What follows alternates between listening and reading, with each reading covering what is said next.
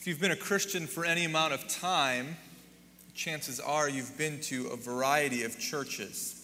And if you've been to more than one church, I would imagine at some point in your journey you found yourself asking the question, why do they do it that way? God in His infinite wisdom has called all types of people together from all walks of life to put their faith in His Son Jesus for the forgiveness of their sins. This is the gospel. And in doing so, He forms one universal body. We call this the body of Christ, the universal church. And within that universal church, we see all of these individual expressions of local churches, of which Old North Church is one. And as you see a wide variety of people, of places, of expressions, I'm sure at times you ask yourself the question, just as I have, well, I wonder why they do it that way.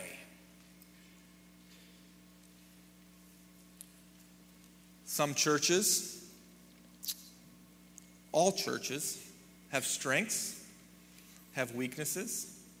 If you look across a diversity of churches, unfortunately, you will see a wide diversity of beliefs. If you look across a diversity of churches, you will see, in a healthy way, a wide diversity of expression. Every church is different. But in some ways, in certain ways, we believe that every church should be the same. Here at Old North, we've had some core convictions about the nature of church, about our relationship to each other, and particularly what our relationship to each other and to God looks like on a Sunday morning when we come together to worship. These convictions long precede me. They've been here for quite some time. They are convictions that are vital to an understanding of what it means to be a healthy church that worships together. And they are found in Colossians chapter 3, verses 15 to 17. So I want to ask you to grab your Bible, open with me to Colossians chapter 3. It's found on page 984 of that Pew Bible. If you've been here for any amount of time, you know that we're working through in a series in the book of Colossians that we're calling Supremacy. If you're here for the first time today, welcome.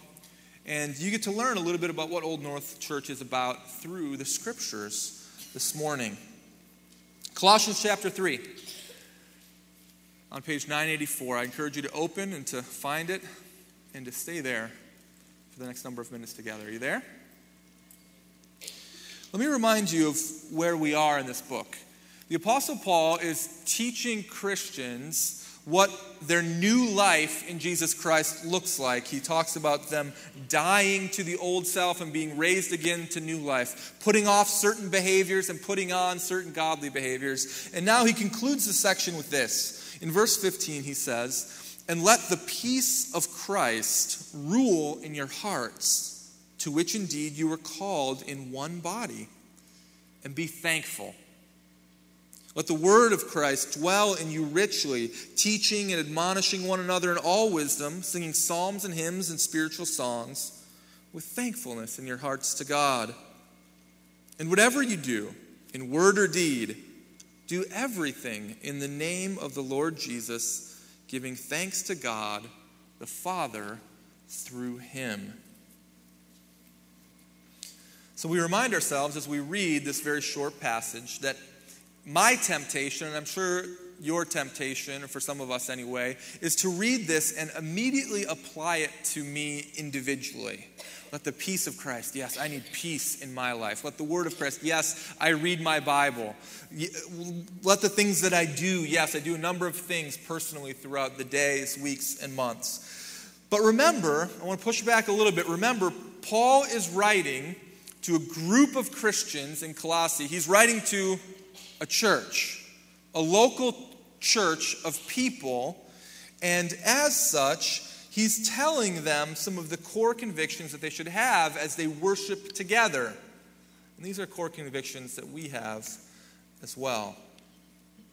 He points three of them out, corresponding with the three verses. And the first one is this: we want our church family to be governed by peace. Look at it with me. Verse 15, let the peace of Christ rule in your hearts, to which indeed you were called into one body, and be thankful. There's a wonderful individual and corporate nature here that I want you to notice. Peace is something that happens in your heart, is an expression that he uses. And yet, it is not something that is just individual in nature. It is something that happens within a larger body of people.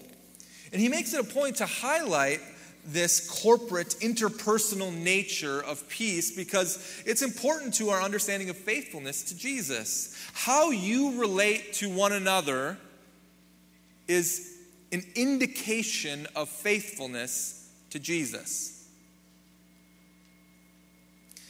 Now, in the previous section, we see that he's reminding us, telling us, put off certain things, put on certain things. And in verse 14, he says, as sort of a big overarching idea, above all of these things I've told you to put on love, which binds everything together in perfect harmony. We know that love is an outward action that's directed toward other people. Peace is the absence of conflict or stress. And peace is one of the many things that occurs when you have an environment of loving action toward each other. Now, unfortunately, if you've been around a church for any amount of time, any church for any amount of time, you will know that we don't necessarily have the best track record for keeping unity and peace. I think of the story of the man who was stranded on the desert island in the Pacific for years. And one day, a boat came sailing across the horizon line into view. And as all of us would do, if we're stranded on an island, we'd do whatever we can to get the attention of that boat. So cutting down tree branches and lighting them on fire and pillars of smoke going up in the air and standing on the beach, waving as radically as he can to try to get the attention of this captain from a distance. And sure enough, he succeeded. And as the boat sailed near to the island, a sailor got off the boat and came ashore and began to speak with the stranded man. And after a while, the rescuing sailor asked the castaway, "What are those 3 huts that you've built over there?" And the castaway said, "Well, the first one is my house. I've built it as a shelter for myself." "And what about the second?" the sailor asked. "Well, I've built that for my church, and that's where I worship God on Sundays." "And the third?" the sailor asked. And at that, the castaway got quiet and began to speak under his breath and said, "Well, that's where I used to go to church."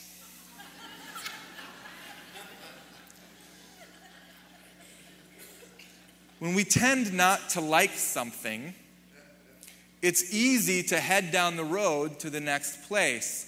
But that is a completely foreign concept to the New Testament church. Instead of just heading down the road to the next place, there was no other place to go. They were to exercise love and peace and humility to one another. And I just have to say, we would do well in the Western world to begin to readopt and engage those types of practices that they necessarily had to adopt in the first century because there was no other place to go.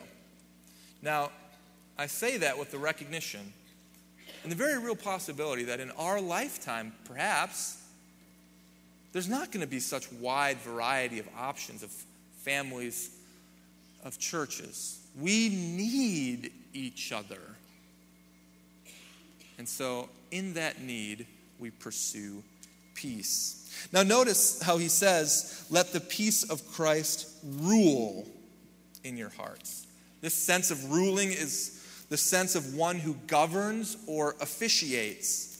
We don't often think of peace when we think of what constitutes the final arbiter of our relationships with one another. We think that our relationships are based on desires, they're based on common goals, they're based on preferences, they're based on a wide variety of things. but rarely what dictates in the middle of our relationship which way we turn. Rarely do we think of peace. Perhaps the sports analogy might be helpful. I'm a sports fan of a wide number of sports, and I like to follow English soccer. So I follow Chelsea Football Club, which is a football club from London. And I rarely have the opportunity to sit down and watch a match, but yesterday I had an opportunity to sit down and watch part of their match, and they've played terribly. They've been terrible this year overall. Now, in any soccer match, there are multiple moments in that match when a bounding ball is going through the center of the field, and two players, one from each opposing team, charge toward that ball as fast as they can. They both have a desire for the ball, they both have a goal of getting it, and they're willing almost to do anything to have their goal accomplished. And often what happens upon reaching the ball is that a physical confrontation occurs, resulting in a foul. And the person who decides what happens after the foul is the referee. He governs the interactions between the two players. He is the arbiter in these moments of conflict. When Paul says, "Let the peace of Christ rule," he is saying, in your interactions with each other, let the dominating decision maker be peace between you. Let that decide which way you will go as a family of Christ. Now, practically, that does not mean that we can't ever disagree with each other, and it doesn't mean that we can't even express that disagreement in certain healthy types of ways. But what it does mean is that out of love, we continue as a family of believers to show deference to each other with a posture of humility. It's called the peace of Christ because Christ is the one who put you at peace with God himself through his sacrifice and through faith. And so as a result, we extend and pursue peace with each other. We see that part of the reason for this peace, as the text says, is that God has called us into one body. And as I said a moment ago in my introduction, certainly we could say, broadly speaking, the universal church is one body. But practically speaking, on the ground, day in and day out, God calls us to a local church. And if you're here today, maybe you're here visiting, and this wouldn't necessarily apply to you if you're in from out of town, but if you're here today and you're here with any level of consistency, we might say that God has called you to this local church. And as a result, we commit to one another to have Christ lived out in this body in harmony and unity and peace. We want our church to be governed by peace. Secondly, if you look with me at verse 16, we see that here, and we want our church worship to be governed by the word. He says in verse 16, "Let the word of Christ dwell in you richly, teaching and admonishing one another in all wisdom, singing psalms and hymns and spiritual songs with thankfulness in your hearts to God." So the command for us as a community is to let the word of Christ, his words, we take that to mean the Bible, to let that dwell, to reside here, to be the central feature of what we do. And he gives us really three ways that we're called to let the word of Christ dwell among us. The first two are very obvious: teaching and admonishing. Now, there's subtle difference between teaching and admonishing. We might describe it this way. Teaching is the imparting of skills or knowledge. Admonishing would be instruction or warning, particularly with regard to behavior. And so there's a sense in which there's a positive teaching and also a warning. And so that would make sense. Then what we do on Sundays together when we gather is we read the Word, the Scriptures together. It's why when we came to church today, Lori gave us a call to worship from the Psalms. When I prayed in my pastoral prayer a moment ago, I referenced Isaiah 25. When we stand up on Sunday and preach, whether it's me or somebody else, we devote 30 to 40 minutes every single Sunday to sitting under teaching from the Word. When you go back to Sunday school, when our kids go to Sunday school and there's Awana, the Word is dwelling among us because this is pleasing to God. Now, a third way that Paul talks about this word dwelling among us, beyond teaching and admonishing, which, by the way, has very encouraging connotations sometimes and hard connotations sometimes. I know the desire for all of us to come into church on Sundays, to walk out of here feeling fantastic. And a lot of times we do, right? But sometimes admonishing or warning doesn't feel so good, does it? But it's healthy in letting the Word dwell among us. But the third way that he talks about here, that the Word dwells among us, is through singing. Now, there's a legitimate question that needs to be asked of the text here if you're reading it carefully. And I want to highlight it just to let you in a little bit to some of the thoughts that have been going through my mind this week. When singing is mentioned in verse 16, is it describing how we teach and admonish each other, or is it describing how the Word dwells among us? If it's the first, we might say something like, teach and admonish one another by singing psalms, hymns, spiritual songs.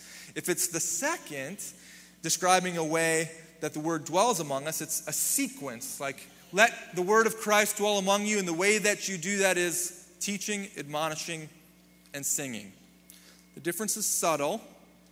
Scholars are divided on the issue.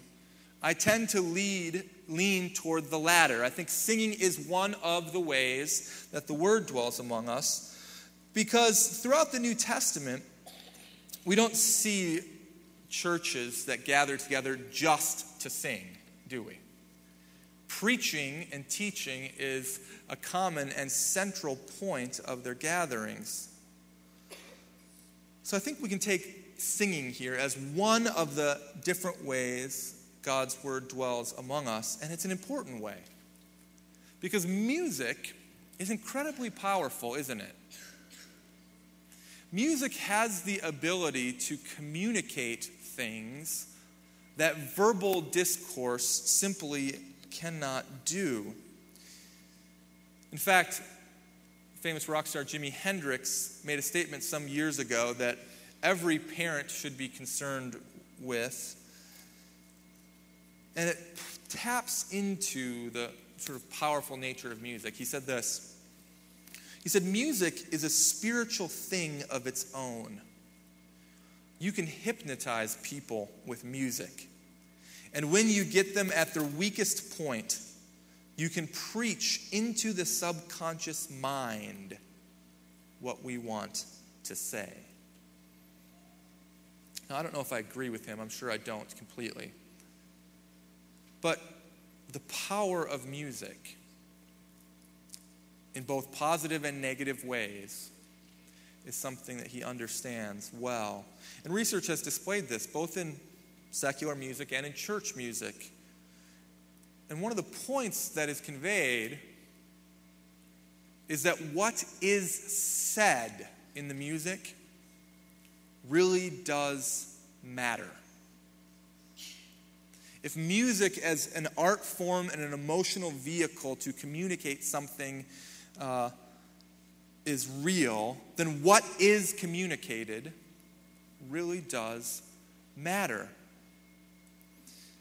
Now, when we talk about music in the church, very often we talk about style, don't we? We talk about contemporary or traditional or blended.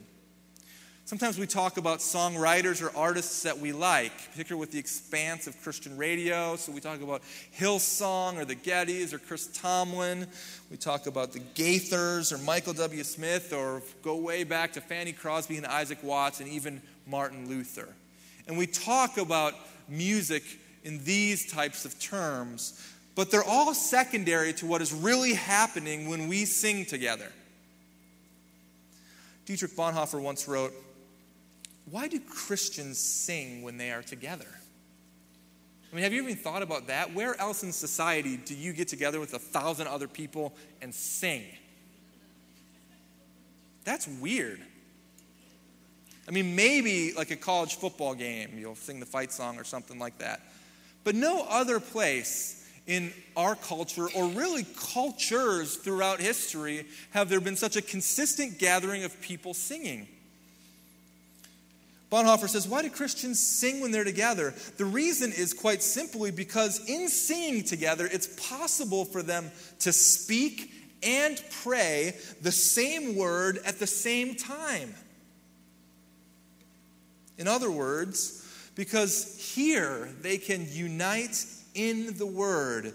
Thus, music is completely the servant of the word. And Paul says, when you gather together to sing, you sing psalms and hymns and spiritual songs. There's wide breadth to it, doesn't it? Psalms would typically refer to those 150 psalms of the Old Testament. Hymns do not simply refer to organ hymns in a select 100 or 200 year period of time. I'm sorry to break it to you. Hymns actually refers to any music that's commonly known that is sung to and in praise of God. Spiritual songs can be music that's with or without words that are prompted by the Holy Spirit. And so you can see in that there's a wide breadth of the things that we like to talk about, style, pianos or guitars or organs or whatever it might be.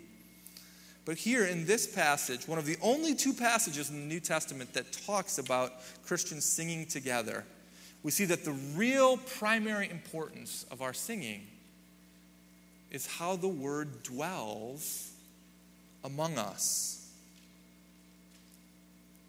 So let me give you an encouragement. The things that we sing shape us as a church family. If you're here today and you don't like the music, I know there's probably only like two of you, but if you don't like the music, then my encouragement to you would be focus on the things that we are singing to God in worship of Him and to each other in proclamation. If you're here today and you're kind of like, yeah, the music's fine, my encouragement to you would be remember the things that we are singing together. Focus on the proclamation and the worship to God and the proclamation to each other.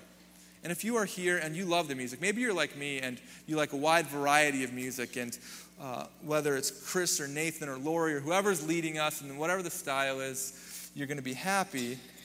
Remember to focus on the things that we're saying and singing, because the content really does matter. And as I said to the church a couple weeks ago, I firmly believe, because I've seen this in my own life, I've seen it in the lives of many others, you can grow in the worship of God outside of your chosen musical preference.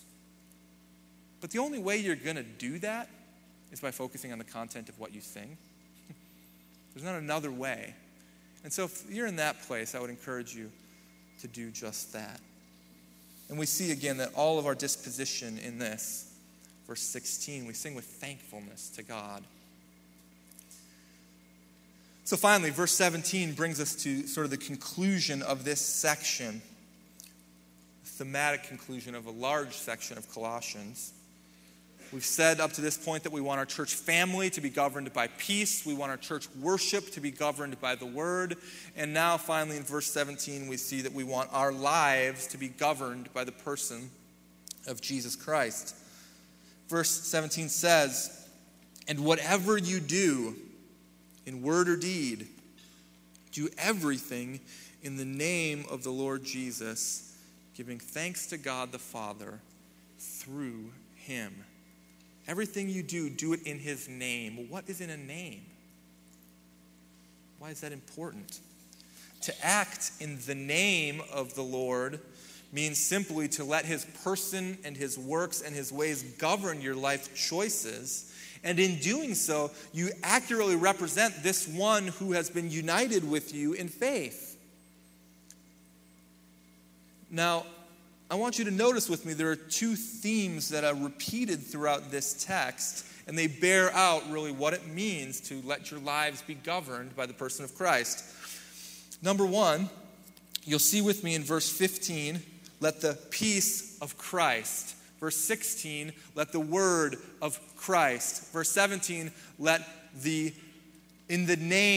things in the name of the Lord Jesus. Repeated again and again is that for Christians, the person of Jesus is the dominating reality of our actions and interactions. This is a key implication of what it means to put off the old self and put on the new self. This is a key implication of what it means to be united to him. Our whole spiritual life has changed. And then necessarily our whole physical life changes. And so whatever we do, we seek to have him govern our thoughts, our words, and our decisions. You might remember a number of weeks ago, if you've been reading along in Colossians or studying it, in chapter 2, verses 6 and 7, we see a theme verse for this book. And it's given in resounding form here today. It says this. It says, therefore, as you received Christ Jesus the Lord, so walk in him, rooted and built up in him and established in the faith just as you were taught, abounding in thanksgiving. Walking in Christ, chapter 2, verse 6, means whatever you do in word or deed, do everything in his name. Verse 3:17. To walk in him means that you allow his person to dominate your reality. Now, I understand that the all-encompassing nature of that is a bit daunting, isn't it? I mean, really. Nick, are you just giving spiritual platitudes up here? Or is there really a way for me to do something in the name of Christ when I'm putting my kids to bed, or when I'm eating dinner, or when I'm driving in my car, or whatever it might be? The all-encompassing nature seems daunting, or maybe trivial, depending upon where you're coming from. But the more you grow in your faith in Jesus, the more you see that he is indeed all-encompassing in scope. He doesn't sit idly by on the sidelines watching you live your life. He is actively involved in the middle of your life. And so we go through our days and we rely on him who has saved us and brought us back into a relationship with God. We rely on him and him alone. There are so many ways in which we go about our lives and the things that influence us, but we say to ourselves and we remind ourselves that I've been united to this eternal one. And if he is eternal and ever sustaining the universe, how much does he care about me in my individual situations? This is what it means to say that the old is gone and the new has come. This is what it means when we see in the early part of chapter 3. It reminds us to set your minds on things above. Set your actions on the things above. Seek the things above where Christ is. We want to be in step with that dominating reality. That's one theme. The second repetitive theme is this. The theme of thanksgiving. Chapter 2, verse 6, I read it just a moment ago, says, walk in this way, abounding in thanksgiving.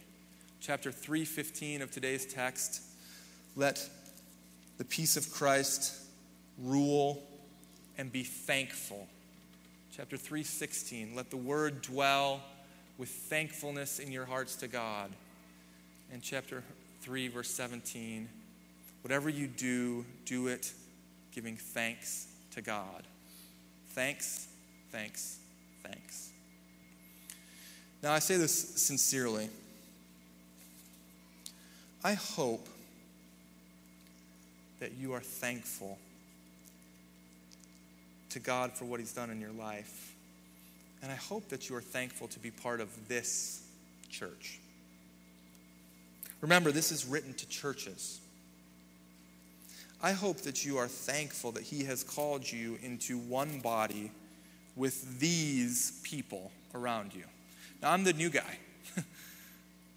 And I can tell you, as a person who knows a lot of pastors and a lot of churches, I'm so thankful to be part of this church, to have the opportunity to do life with you, to explore the things of God with you, to pursue faithfulness to God with you. Are you thankful for these people around you? Not just for the building or the organization or the service itself, but for the people that make up this church. Because what we see in this text is that thankfulness is a repeated disposition of people who are faithful. Now, for some of us, Thanksgiving comes easy. For others of us, not so easy. But here, this reoccurring description of a faithful life has Thanksgiving as its disposition. And that's a challenge for some of us. Let me conclude this way. At the bottom of many of his musical manuscripts, the great organist and composer Johann Sebastian Bach often wrote the letters INDNJC. Those letters stood for the Latin phrase, in nomine Domini nostri Jesu Christi, in the name of our Lord Jesus Christ. They did not appear on Bach's manuscripts by accident or without purpose, because Johann Sebastian Bach put them there for a reason. He was considered a genius in the field of music, but Bach recognized the one true genius. Known for his extraordinary talent, Bach realized the source of all human talent. Praised for his musical gifts, Bach was aware of the primary giver of all gifts. He could affirm the New Testament writer James that says every good gift and every perfect gift comes from above. And so at the bottom of his manuscripts, he wrote INDNJC.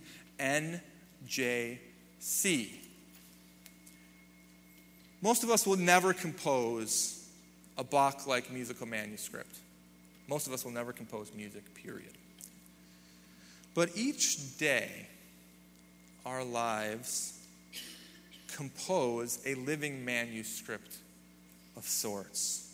Each day we have opportunities to use God-given time, talent, skills, gifts, and treasures. And we write notes which collectively compose the songs that others hear when we interact with them.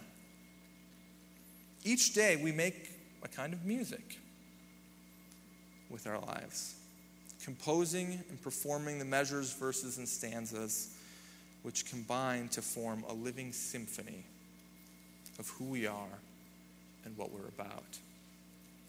And so as you compose yours, the message of Colossians 3:15-17 is, as an individual and as a church family, whatever you do in word or deed, do everything in the name of the Lord Jesus, giving thanks to God the Father through him. Let's pray together.